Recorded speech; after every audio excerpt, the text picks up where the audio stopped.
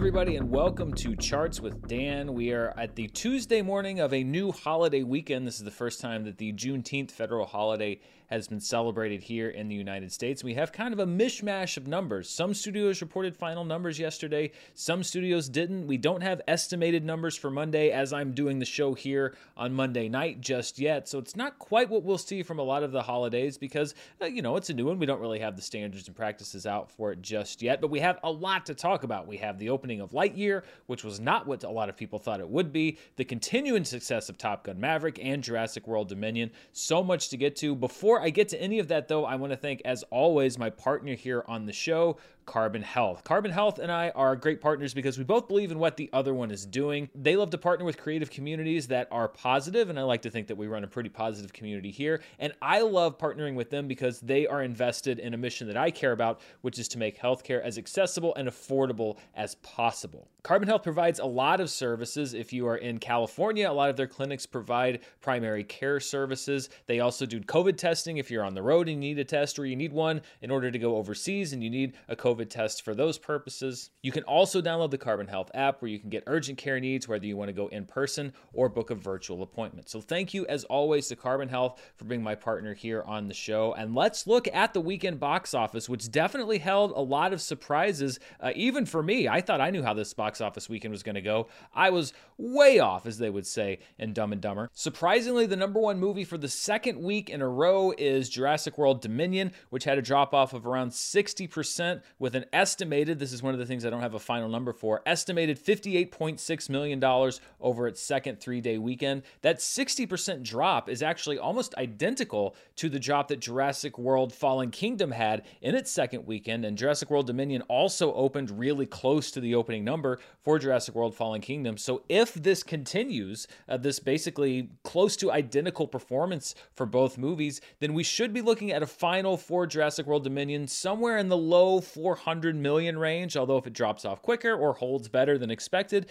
then that can fluctuate up and down. But we're starting to get kind of a peek at what the final picture may be for this film. But the big headline this past weekend was the performance of Pixar's Lightyear. It was the first Pixar film to open in theaters since 2020, and it came in far below expectations. This is one of the movies we did have a final number for the three-day weekend, $50,577,961. We'll see what it has added on Monday, but that is coming off of a projection for some people saying up to $85 million or higher, so way off what was expected. So I guess the first question would be, why were expectations on Lightyear so high? I've said a lot of times with these movies that sometimes I don't think that the expectations are fair because they just seem random, people kind of pulling them out of nowhere. Here, though, I think that the expectation was actually pretty fair because when we look at the top 5 Pixar openings, you can see that Incredibles 2, Finding Dory, I don't think that anybody expected it to open around that range, but we see Toy Story 4. That movie opened almost exactly 3 years ago. It opened to $120.9 million. Toy Story 3 is the fourth highest opening film in Pixar history, and then Inside Out with $90 million at number 5. And so I think that expectation around $85 million, you're shedding about a third of the audience for Toy Story 4, which I think is fair for a spin-off of the franchise, but not another installment necessarily in the Toy Story franchise. And then even to put it below a movie like Inside Out, which was an original Disney film, I think when you combine the known IP of Lightyear, you take off some because it's not a Toy Story 5, I actually don't think that $85 million was an unreasonable expectation to set. When you look at that number, that $85 million projection, that would have put Lightyear in the top 6 if it overperformed, maybe even sinking into that top 5 opening for Pixar. Instead, Lightyear was the 6th lowest opening weekend for Pixar. And when you look at it by attendance, we've been doing this by the Bits Index, the Butts and the Seat Index. When you look at it by attendance, it gets even worse. These are the bottom 5 Pixar first weekends by attendance. And I say first weekends because some of these movies did not open on Friday. We'll talk about that in a second. So these are the first full 3-day weekends for Pixar. When you look at it by attendance, you see that Onward had the lowest, which is not that surprising considering that it opened less than 2 weeks before theaters completely completely shut down for the COVID-19 pandemic. People were already staying away from the movie theaters. The Good Dinosaur had the second lowest opening weekend by attendance with 4.6 million. Then you see Lightyear with an estimated attendance of around 5.1 million. Then Coco at 5.6 million and Cars 3 at 5.9 million. But unfortunately, the news gets even worse for Lightyear because there are some caveats to add. I mentioned you had the COVID-19 issue with Onward and the fact that that depressed turnout. When you look at The Good Dinosaur and also Coco, those movies did not open on Friday. Those movies both opened around the Thanksgiving holiday. They opened on Wednesday. So that 3-day opening weekend number is actually not inclusive of the 2 days worth of attendance that the movie already had under its belt. And so when you look at Pixar as far as pure 3-day openings, movies that opened on Friday through Sunday, those were their first 3 days. Lightyear actually has the second worst Pixar attendance for a pure 3-day opening. Onward is still at the bottom, even though you have to add that caveat about the pandemic. Then Lightyear with 5.1 million. Cars 3, another summer release, actually pretty much the same weekend with 5.9 million. That's a jump of about 800,000. Then you jump up almost a million for Ratatouille, which was another summer film, which had an opening weekend attendance of around 6.8 million. And then a big jump to Brave, another summer movie from Pixar and an original IP with an attendance of 8.3 million. So we see even some big jumps in this bottom five, and it's really a bottom five by numbers only. But the pandemic, strangely, we'll talk about some of the damage that it might have done to the box office for Lightyear, but the pandemic may also have been the movie that kept it out of the bottom spot for Pixar's worst attended 3-day opening weekend, pure opening weekend ever. When we look at the Toy Story franchise, and I include Lightyear as part of it, you see that Toy Story 4 has the highest opening weekend, and this is first wide weekends because Toy Story 2 had a weekend in limited release, so this is when it opened to theaters nationwide. Toy Story 4 is the highest grossing Toy Story release with $120.9 million, followed by Toy Story 3 with $110.3, Toy Story 2 with $57.3 million. Keep in mind that is not adjusted for inflation. Then Lightyear will go down in the record books as number 4 with $50.5 million, and then the original Toy Story with $29.1 million. Again, that is unadjusted $1995. That's why you have to add context to all of these record books, which is what we're going to do now, because this is what happens when you look at it by attendance. So this is Toy Story franchise in their first weekend, the first wide weekend opening Friday through Sunday. You see 13.9 million people attending the opening weekend of Toy Story 3, 13.4 million attending the opening weekend of Toy Story 4, 11.2 million attending the Friday through Sunday opening of Toy Story 2, keeping in mind that that movie opened on Wednesday, so that's not inclusive of those numbers. The first Toy Story movie back in 1995, its first Friday through Sunday had an attendance of 6.6 million. Again, that movie also opening on Wednesday, so that would have been even higher had it not opened earlier in the week. And then you see Lightyear fairly largely behind with an opening weekend attendance of 5.1 million. So this is the context really with Lightyear, is it doesn't look great because it came in under expectations. When you look at it in context of attendance, it looks even worse. So now the big question comes, and I'm sure it's something that's been echoing around the halls of Disney and Pixar these last few days. What happened? And I think that it was a confluence of a lot of different things.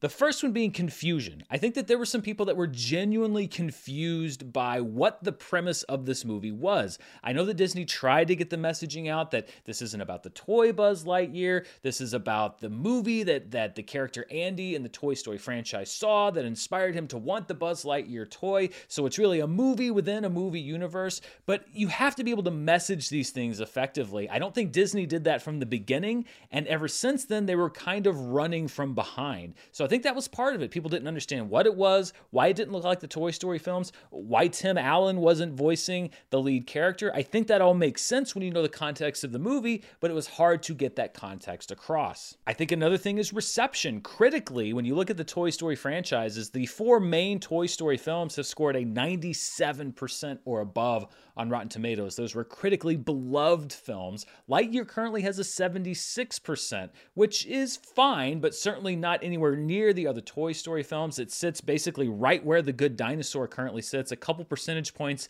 ahead of the first Cars movie. The audience gave the movie an A- cinema score, which is, pretty good. It's the same thing that Jurassic World Dominion got. There's some room for improvement, and the reaction to the other Toy Story movies and many of the other Pixar movies have been above that level. So I think part of it is just the movie wasn't received as well as other Pixar movies and definitely other Toy Story movies. I don't think you can ignore the role as well of the economy in this. Things aren't going great here domestically here in the United States. There's inflation, there's a possible recession, and when you look at the summer so far, you had Doctor Strange in the Multiverse of Madness that kicked off the summer. You've had Top Gun Maverick, which has been a big hit. Jurassic World Dominion just last week was a big hit. It may be that there were a lot of people that either can't afford to go to the movies right now or have already spent their movie budget for this month on one or two or three of the other releases that have already come out. Maybe they're looking at the schedule and saying, well, I want to go see this one later and I have to save a little bit because of the economy. And knowing that this movie is going to streaming said, you know what, I'll sit this one out in theaters. Speaking of streaming, I think that was another thing that had an impact here. This is the first Pixar film to come out theatrically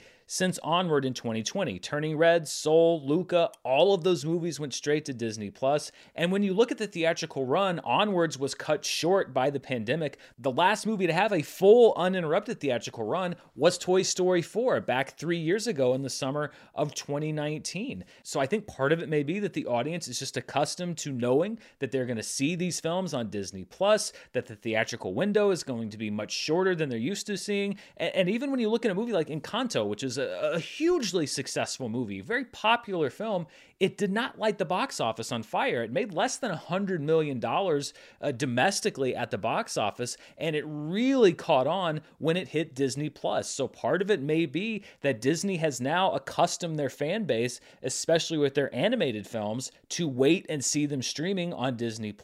They've talked about the fact that they are streaming forward, that that's where their focus has been for the last few years. Well, they may have gotten their wish, probably much to the dismay of a lot of people over at Pixar and perhaps a few at Disney as well. And then there is a portion I think that you have to acknowledge is politics.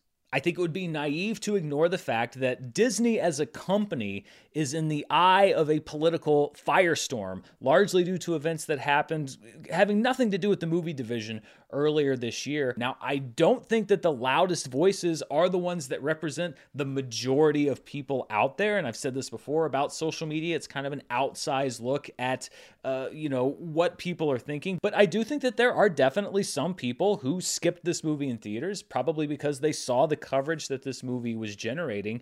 And, Disney, you can't really feel sorry for them because they are one of the most successful corporations in the world right now. There's really no way for them to go at this point. Earlier this year, you had legislation in Florida that Disney didn't say anything about. They heard from a lot of people on one side saying to speak out against the legislation. They spoke out against the legislation, and then that created a political firestorm from the other side. Here with Lightyear, you had a same-sex kiss that at one point was apparently cut from the movie. There was a loud outcry from one side saying to put the kiss back in, but then you put the kiss back in and you get an equally loud cry from the other side over its inclusion. I do have my own thoughts about the importance of inclusion in all sorts of movies, but putting that aside and really just looking at this from an analyst's angle, it's been very interesting to see how Disney keeps getting roped further and further into these controversies, oftentimes by trying to distance themselves from them. But the fact of the matter is that as of now, every single thing that Disney does is going to be a political lightning rod. And it's somebody who covers entertainment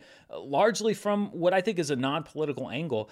It gets pretty exhausting because there are points where I just want to talk about the quality of the movie and not necessarily about these other things that are swirling around it, or what I thought about this episode of this Disney Plus show without having to talk about the other things that people are bringing into it. But that's just where we are right now. So a very interesting time for Disney. I think Lightyear was a confluence of events. It kind of reminds me of what happened with Solo, a Star Wars story, which is you have a hugely successful franchise. You decide to do a spin-off of one of the lead characters with a different actor playing the character because it's a different take, and the audience largely says that they're not interested. I think it has a lot more to do with the failure of Solo and those reasons than with anything that's happening in the current political environment. But hey, That's just my opinion. Kind of buried down there in third place is, I think, the story of the summer as far as the box office goes. Top Gun Maverick, which had a fourth weekend of $44 million. It had a real shot of bumping Lightyear down to third place, a 15% drop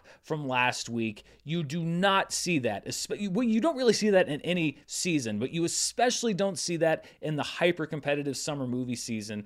And we're going to be talking about Top Gun Maverick several other times throughout this episode, but just for comparison here, this was Top Gun Maverick's fourth weekend in wide release. When you look at that in comparison with other movies in their fourth weekends in wide release, and I'm specifying wide weekends because American Sniper technically went wide in its fourth weekend. So it would top the list here, but it doesn't quite seem like a apples to apples fair comparison. So these are movies that were in their fourth wide weekend. Top Gun Maverick only trails Avatar. Avatar made $50.3 million in its fourth weekend. Top Gun Maverick, $44 million. And when you're talking box office, the line second only to Avatar usually means you're doing something pretty good, because Top Gun Maverick had a second weekend that ranks above Star Wars The Force Awakens, ranks above Black Panther, ranks above The Avengers. Yes, you could say, well, with inflation, it would be below those movies. But Star Wars The Force Awakens, its fourth weekend was sometime in January. Black Panther was sometime in March. Those were not peak seasons necessarily, not as much competition, whereas Top Gun Maverick faces a lot of competition. Again, you're never going to come up with an exact one-to-one comparison. The point of the matter is that Top Gun Maverick continues to be a phenomenon. We checked last week for the most attended Tom Cruise film using the Butts in the Seats index. It is now, according to my estimates, up to number 2, right behind Top Gun. It seems inevitable at this point that Top Gun Maverick is going to become the most attended Tom Cruise film ever domestically.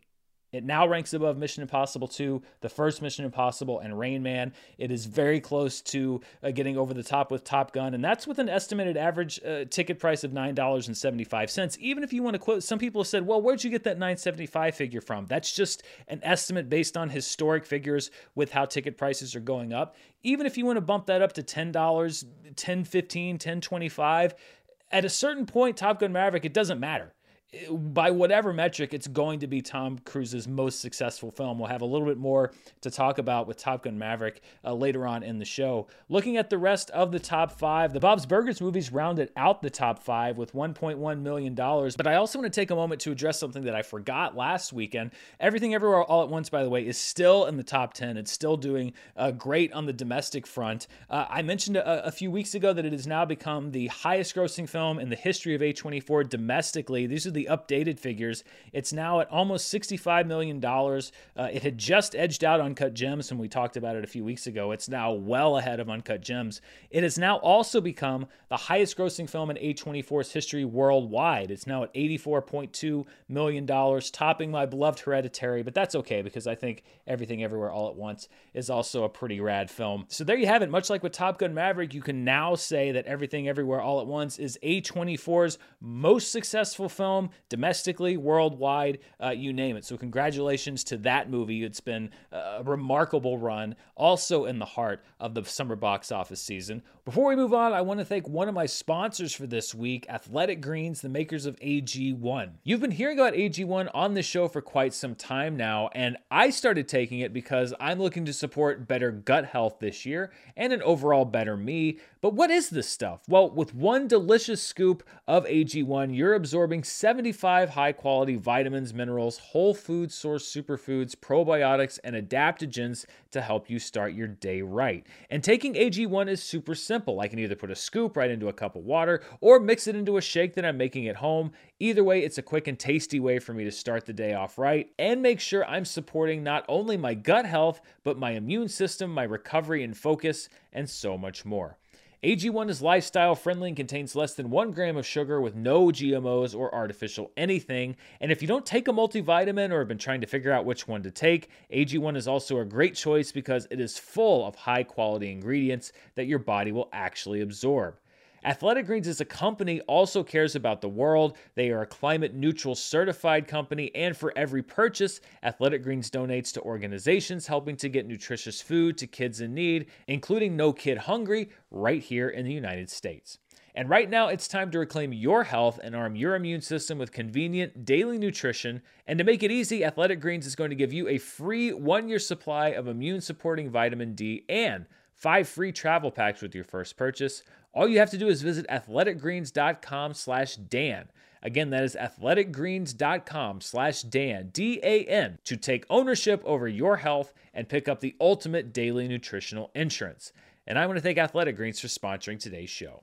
One thing that was a little bit below expectations other than Lightyear, and they're kind of tied to that, is this road to recovery. If Lightyear had performed as expected, we should have stayed above the box office average for 2015 through 2019, but because Lightyear was a box office, it's yet to say whether it's a box office disappointment. We'll see how it grosses in the coming weeks, but definitely a softer than expected box office opening. We dip back down below that average. We'll see if we can recover later on in the summer, although that line does move up. We've got Thor: Love and Thunder coming up in a couple weeks, so we'll see if we can make up some ground there. But dipping down below the average line still, though, when you look at where we are now compared to last summer, which is that orange line there, that is a massive gulf. We were barely getting above $100 million average. We're now well over $150 million. Last weekend, we were over $200 million.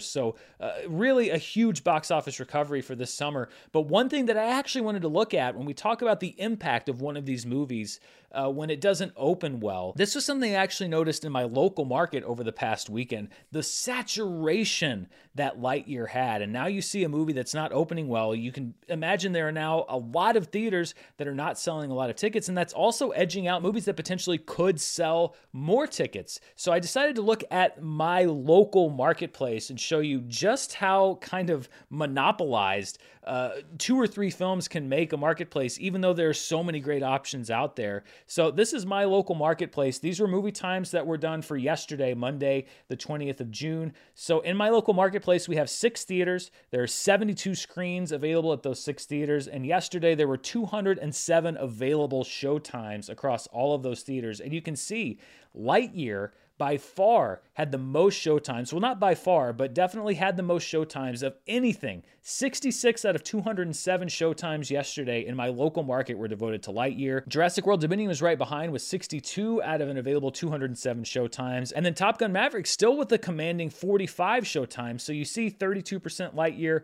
30% Jurassic World Dominion, 22% Top Gun Maverick. Out of 207 showtimes in my market, 84% of them were taken up by just 3 movies. And I think that that's a challenge that a lot of film goers have nowadays. There are so many interesting options for movies to see, but even in a market, 6 theaters, 72 screens, for a mid-sized market like the one that I live in, that's pretty good. We're not in Los Angeles, we're not in New York, but we certainly have options, and yet 84% of the showtimes yesterday were devoted to 3 movies. You see, all other movies made up just 16% of the showtimes. There were only 34 showtimes to go around, and that encompassed Doctor Strange in the Multiverse of Madness. Brian and Charles, which is a great movie, was only playing at 1 theater here out of 6. Everything Everywhere All at Once, also still only playing at 1 theater. There was a selection of Indian films that were only playing at 1 theater. The Bob's Burgers movie, Downton Abbey 2, and then Wayward and Block Party, which were also a few available screening times yesterday. Those are all fighting for that less than 20% of available showtimes for those 3 big movies on the block. So anyway, that's a kind of an interesting look at my local market, and I may continue to look at this and see if the trend changes over time. Let's look at the overall market share. So these are for the different studios for all tickets sold year to date since January 1, 2022. And you see that Universal, based off of Jurassic World Dominion's continued strong performance, picks up 3% of the market share this past week. The total box office for 2022 is now $3.3 billion. Disney Fox, despite the fact that Lightyear opened, does not have a market share change at all. It remains at 17%, not gaining anything off of Lightyear's opening. Paramount remains at 27%. The lost ground comes from Warner Brothers, which lost 1% market share, Sony, which lost 1% market share, and then the all others slice, which lost 1% market share. It's now down into the single digits, 9% for the year, 91% of the box office tickets sold by the 5 major studios. But certainly not something that I would have expected. You have a Pixar film open and Disney Fox doesn't lose ground, but market share wise also doesn't gain any ground off of that opening. Universal continuing to be the big winner off the performance of Jurassic World Dominion. Let's look at the summer box office season, and we have a new number one. Top Gun Maverick is now the number one movie of the summer with $466.1 million. It's not just going to $500 million domestic, it's going to keep climbing. Just a remarkable performance. Doctor Strange in the Multiverse of Madness crosses $400 million, by the way. Nothing to sneeze at, but it's in the number two position. Jurassic World Dominion, approaching $250 million, is at number three. Lightyear enters the chart at number four with its $50.5 million debut. Downton Abbey: A New Era moves down one slot to number five. The Bob's Burgers movie moves down one spot to number six. Firestarter moves down one spot to number seven. Men drops down one slot to number eight. Family Camp drops down one spot to number 9. And then we have one last slot that is going to be filled this week, probably by one or two of the new releases. We're going to start seeing movies that are going to drop off of this list. But some big changes at the summer box office. And when we look at my predictions, currently I have all 4 movies that are still alive. Doctor Strange, Jurassic World, Top Gun, and Lightyear, all in the top 10, although I don't think that's a huge stretch. I predicted Lightyear to be the number 4 movie of the summer. I don't even think it's going to do that well, but right now it is locked into where I predicted it. I think it's going to drop over time. You see, I predicted Doctor Strange to be the summer's number 1 movie. It will not be. It will be at least number 2. Top Gun Maverick, I predicted to be the 5th highest grossing movie of the summer. Right now, it's number 1. It's hard for me to think that there would be another movie that tops it, but you never know. And then I picked Jurassic World Dominion to be the number 2 movie of the summer. It is currently number 3. If it keeps on its track, that could actually be an okay prediction, because I could see it wrestling with Doctor Strange if it ends up in that low 400 million range, which is where it is projected if it keeps track with Jurassic World Fallen Kingdom. When we look at the per theater averages for the past weekend, Jurassic World Dominion remains on top with $12,489 per theater in all of the nearly 4,700 theaters that it played. Lightyear's at number 2 with $11,887 in just over 4,200 theaters. And then Top Gun Maverick with almost $11,000, $10,905 in just over 4,000 theaters. We talk a lot about Lightyear and market and expectations, etc. The good news is, if you're a theater owner, you're probably pretty happy regardless, because you had 3 movies playing in ultra wide release that all averaged over $10,000 per theater. So regardless of what it means for Disney or what it means for Pixar, it's been a great summer so far for theater owners, because they've been seeing a lot of people coming through their doors. At number 3 is Official Competition, which is a comedy starring Antonio Banderas and Penelope Cruz. It played the Venice Film Festival last year. It made $8,500 in just 4 theaters. And then at number 5 in 3 theaters is the film Poser, which made $4,000 per theater. That is a movie out of the Tribeca Film Festival last year. When we look at the top 5 films in limited release, also known as the specialty box office, these are movies in 1,000 theaters or fewer. I talked about Brian and Charles. It is one of my favorite movies this year. I was very lucky to see it virtually at the Sundance Film Festival. It was playing in 279 theaters. Not a great per theater average, but enough to be number 1 in limited release with $198,000. At number 2, a film from India, Virata Parvam, in 110 theaters with $165,000. David Cronenberg's Crimes of the Future lost a lot of its theaters in its third week, but was still able to bring in $107,000. Watcher, in its third week, also lost a lot of theaters, but banked $95,000. And The Phantom of the Open actually had an expansion, opening up to almost 100 theaters with an $81,000 total. And we actually had some changes as far as the 2022 limited release chart. It was pretty static for a while. We see that BTS Permission to Dance remains number 1. KGF Chapter 2 remains number 3, followed by Cyrano and The Worst Person in the World. At number 5 is the portion of Everything Everywhere All at Once's release, where it was playing in 1,000 theaters or fewer, but hot on its trail, it may very well pass it by next weekend, is David Cronenberg's Crimes of the Future. It jumps 3 spots to number 6. That drops Parallel Mothers down 1 spot, down 1 spot, Drive My Car down 1 spot, and then at number 10, dropping Radhashyam off the list, is the film Watcher, which has now grossed over $1.8 million in limited release. Taking our focus out of the domestic marketplace, let's see what the top 5 films internationally were. So these are all markets except for the domestic market. Jurassic World Dominion banked another $77.3 million. It had a strong second weekend in China. Top Gun Maverick at number 2 with another $39.7 million, followed by Lightyear, which internationally comes in third place with $34.6 million. The Witch Part 2, The Other One, with $9.9 million.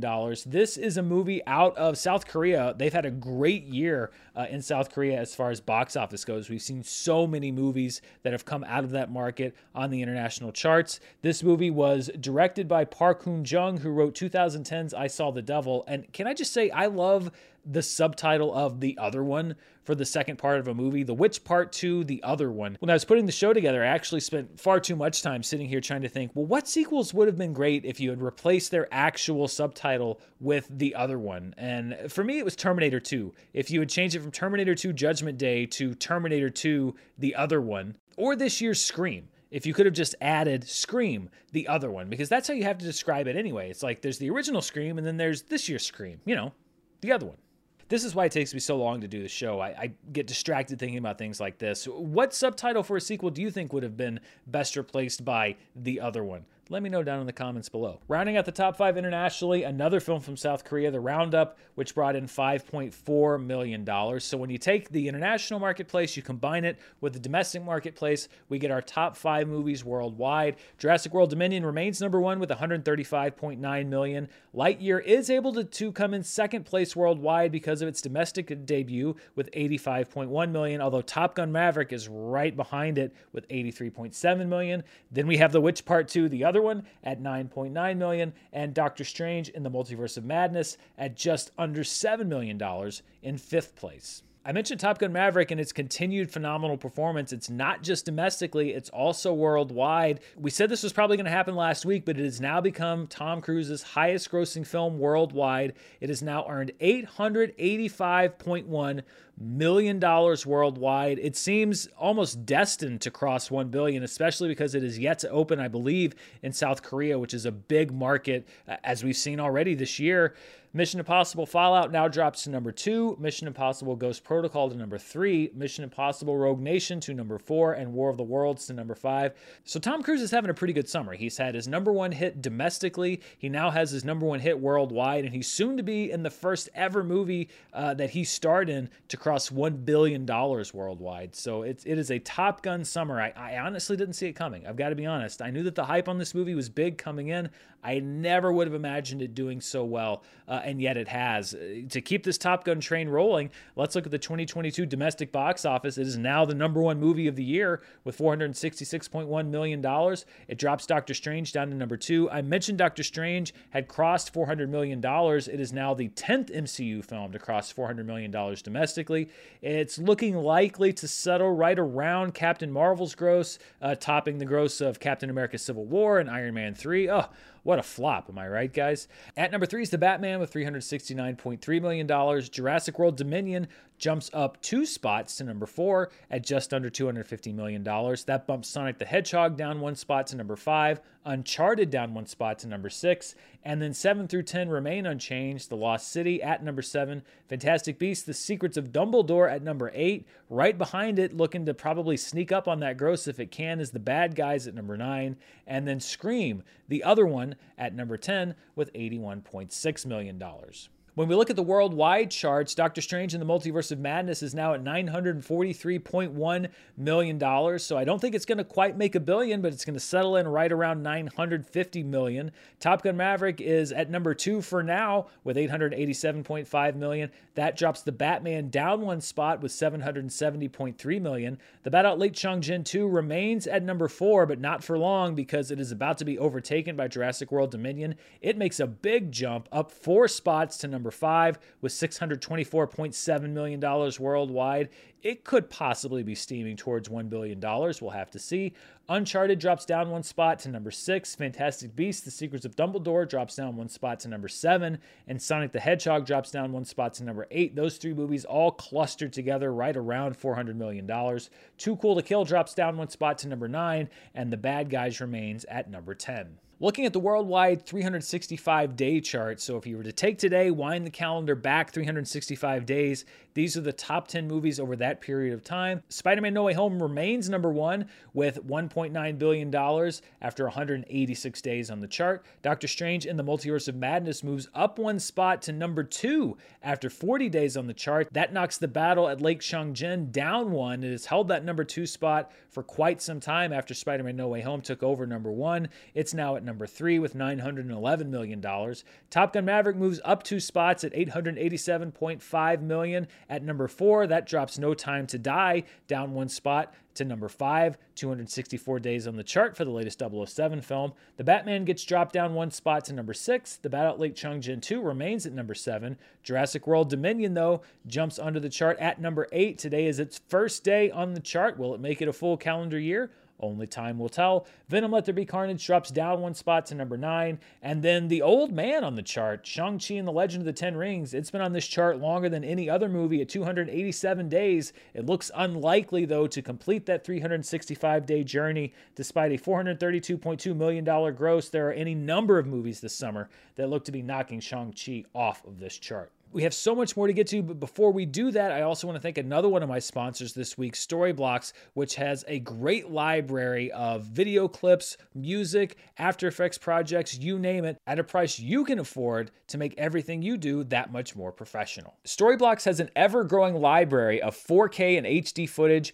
After Effects and Premiere Pro templates, music, images, sound effects, and more to give you everything you need to bring your stories to life, and it is always growing and demand-driven. All of these assets are also royalty-free, so you can use your downloaded content anywhere for commercial and personal use. And the Storyblocks Unlimited All Access plan gives you unlimited downloads for the over 1 million plus assets in their library, so you can find the perfect fit, create more, and spend less without sacrificing quality. Storyblocks has so many different things to go into, like all of these charts animations. I mean, I could just throw these anywhere into this show, and this is pretty much what the inside of my brain looks like every Monday when I'm doing the show. This is kind of like a sneak peek of being John Malkovich into Dan's brain. I've also been going into their After Effects projects lately and found a great one for text. I mean, I could do some basic graphics, but nothing on the level that you can find on Storyblocks. This is a preview of a text screen that I'm doing for my Picard Season 2 review, which is slowly turning into an opus that's driving me mad. And you can find out more right now by heading over to storyblocks.com/Dan. That's STORYBLOCKS.com/Dan, DAN, to check out their library and find the plan that's right for you. Before we look at what people are streaming at home, I always like to take a look back at a weekend in box office past, and we are going back 40 years to the legendary summer of 1982. It is a summer that saw the release of so many classic films, it's hard to believe. We just went to see The Thing. I'd never seen it on a big screen before. There was a Fathom event. Got to be honest, they didn't quite get the aspect ratio right, which is kind of disappointing, when you're charging people to see the movie, but, I guess it is what it is. But anyway, this doesn't include The Thing, which wasn't a top 5 movie anyway. This is, however, the weekend from June 11th through the 13th, 1982, the 24th weekend of the year. It saw the opening of E.T. the Extraterrestrial. I mean, if you're talking about legs, one of the movies with the best legs ever. It was a completely different release strategy, but opened to $11.8 million. At number 2 in its second week was Star Trek II: The Wrath of Khan with $9.4 million. Then Rocky III in its third week with $8.2 million. Then in its second week, the original Poltergeist with $5.3 million. And then opening in fifth place was Grease 2 with $4.6 million. But it is so crazy to think about the fact that on June 12th, 1982, if I were around, I was not yet alive, but if I were around and had the money in my pocket to go to a theater, I could have gone to see for the first time in a first-run theater as a triple feature, E.T., Star Trek II: The Wrath of Khan, and Poltergeist, and maybe even topped it off with Rocky III. That's pretty insane. And that summer of 1982, I know that I think my good friend Scott Nance is producing a documentary about it right now. Look up sometime just the murderer's row of movies that came out that summer. It's pretty amazing. Well, as we always do before we wrap up, let's see what people are watching at home through various streaming services, and we'll start with iTunes. Uncharted returns to the top of the chart. It's at number 1, followed by Morbius, which has morbed its way to number 2 on the iTunes chart. That's a very appropriate placement. Number 2, available to buy or rent. Everything Everywhere All at Once, available for purchase at number 3. Father Stu, a new addition to the chart, at number 4, available for purchase and rental, followed by Downton Abbey, a new area, still available only for purchase and premium video on demand. The Lost City, available for purchase. Dog returning to the chart at number 7, available for purchase and rental. Sonic the Hedgehog 2 at number 8. Spider-Man No Way Home at number 9. And also being added to the chart is The Bad Guys, now available for purchase and premium video on demand. It's been a big few weeks for Netflix with the debut of the first volume of Stranger Things 4. We're coming up, I think, in a couple weeks here on the release of the second volume, which is going to bump that show back up the charts. It's still on the top 10. As a matter of fact, there are still several Stranger Things shows on the top 10, but it has ceded the number 1 slot for the week of June 6th through the 12th. As far as the potential finished views number, aka my Merle metric, Hustle with 84.5 million hours watched is number 1 with a PFV of 42.9, meaning that 42.9 million Netflix users could potentially have finished viewing that movie. A big win for the Sandman there. Interceptor, the Netflix movie, is at number 2 with a PFV of 24.9. Then we see Stranger Things 4, which adds 159,240,000 hours watched with a PFV of 17.3. The Netflix limited series Keep Sweet, Pray and Obey debuts on the charts at number 4 with a PFV of 9.7. Then we have the original first season of Stranger Things at number 5 with a PFV of 7.5, followed by the debut of season 6 of Peaky Blinders with a PFV of 7.4. Then Stranger Things 2 at 6.6. The Netflix original film Chicken Hair and the Hamster of Darkness debuts at number 8 with a PFV of 6.5. Right behind it is Stranger Things 3 with a PFV of 6.4. And then rounding out the top 10 is The Perfect Mother Season 1, a Netflix original series with a PFV of 5.0. Stranger Things 4 is moving up the Netflix overall charts. When we look at the most watched 2022 Netflix programs, you see The Adam Project remains number 1, followed by Bridgerton Season 2 with a PFV of 92.3, The Tender Swindler with a PFV of 90.6, and Senior Year with a PFV of 86.9. But Stranger Things has moved up the chart. It is now at number 5 with a PFV of 84.9, so right behind Senior Year with 2 final episodes still to come, which are both feature length. So it is really going to move up that chart. That moves Ozark Season 4 down 1 on the chart to number 6, followed by 365 Days, This Day, Inventing Anna at number 8, Through My Window at number 9, and then All of Us Are Dead Season 1 at number 10. Then when we begin looking at the most watched Netflix programs since they began making all of these data points available, we see the number 1 most watched Netflix program is still Squid Game Season 1 with a PFE of 278.3, followed by Red Notice with a PFE of 230.7, Don't Look Up at number 3, The Adam Project at number 4, The Unforgivable at number 5, Money Heist Part 5 at number 6, Bridgerton Season 2 at number 7, The Tender Swindler at number 8, Senior Year at number 9, but Stranger Things 4 now number 10 overall on the most watched Netflix programs since last June 28th when these charts made their debut. And again, it is going to keep moving up that chart. So Stranger Things 4, not only one of the most watched Netflix programs of 2022, but one of the most watched Netflix programs of the last year plus, dropping Ozark Season 4 off the list. And finally, let's look at one of the newer charts, which involves the numbers that Nielsen has made available for streaming. Now, this comes with a couple of caveats. There's about a month delay. This is for the week of May 16th through May 22nd. It also doesn't include data from services including HBO Max, Paramount Plus, and others. Hopefully, they will begin to share that data soon. At number 1, looking at the most watched streaming movies, is Senior Year with 12.7 million hours watched. And then we have the debut of Chip and Dale Rescue Rangers on Disney Plus. You see how it measures up against some of these Netflix originals with 9.9 million hours watched. That beat the debut of A Perfect Pairing on Netflix with 7.3 million hours watched. Then we have Encanto, which is a perennial favorite here on this chart, at number 4. Netflix's Our Father at number 5. Turning Red on Disney Plus at number 6. Borrego on Netflix at 4.1 million hours watched at number 7. Operation Mincemeat at number 8. Moana on Disney Plus at number 9. And Toscana on Netflix rounding out the chart at number 10 with 2.8 million hours watched. And finally, the most watched streaming series for the week of May 16th through May 22nd in the US. The Lincoln Lawyer from Netflix at number 1 with 30.8 million hours watched, followed by Ozark with 18 million hours. CoComelon on Netflix at number 3 with 11.3 million. Then NCIS and Criminal Minds, two big CBS dramas that your grandparents are watching at home. The Circle at number 6 on Netflix with 7.7 million hours watched, followed by Outlander, Grace and Frankie, and Workin' Moms at number 7, 8, and 9, and the debut of Wrong Side of the Tracks on Netflix at number 10. And that does it for this week on Charts with Dan. We have a big week coming up, starting with the opening of Baz Luhrmann's Elvis, starring Austin Butler. I have my review of that film coming out right here on this channel later today, so stay tuned for that. There's also the debut of one of my most anticipated movies of the summer, The Black Phone. I'll have a review for that movie out on Thursday. Beavis and Butthead Do the Universe is also making its streaming debut on Paramount Plus on Thursday, so I may have to definitely watch that and see if I can do a review for it. And then in limited release, I won't get a chance to see this for a little while, but Marcel the Shell with Shoes On from A24, based on the web series, is opening in just a very few theaters this upcoming weekend. I also finally got a chance to watch either Triple R or RRR, however you choose to pronounce it, from India this past week, and it is a movie that I definitely want to talk a lot about. So if I have time this week, I'm going to try to get a review done. If not, maybe next week. I definitely want to talk about it because it is one of the most unique movie-going experiences, even though I watched it in my living room, that I've had in quite some time. I do wish I'd had a chance to catch it in the brief window that it was playing here. It did not open the re-expansion anywhere near my market. Another one of those things, if they had the screens for it, but they didn't.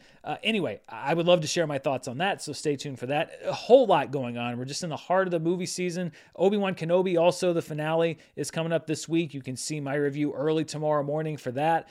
So much to do, but hey, it's a good problem to have, right? Better than where I was this time in 2020, which is kind of tap dancing and figuring out what to do here on the channel. If you want to see even more of what I'm up to, you can check me out on Patreon at patreon.com/Dan Murrell. And of course, you can subscribe here on the channel and also hit that little bell icon because it'll actually tell you when I upload new videos instead of just waiting for that subscription box to load, or I don't know how you know when your videos are coming out. Thank you so much for watching. I'll be back later this week with even more, but until then, stay safe and I'll see you then. Bye.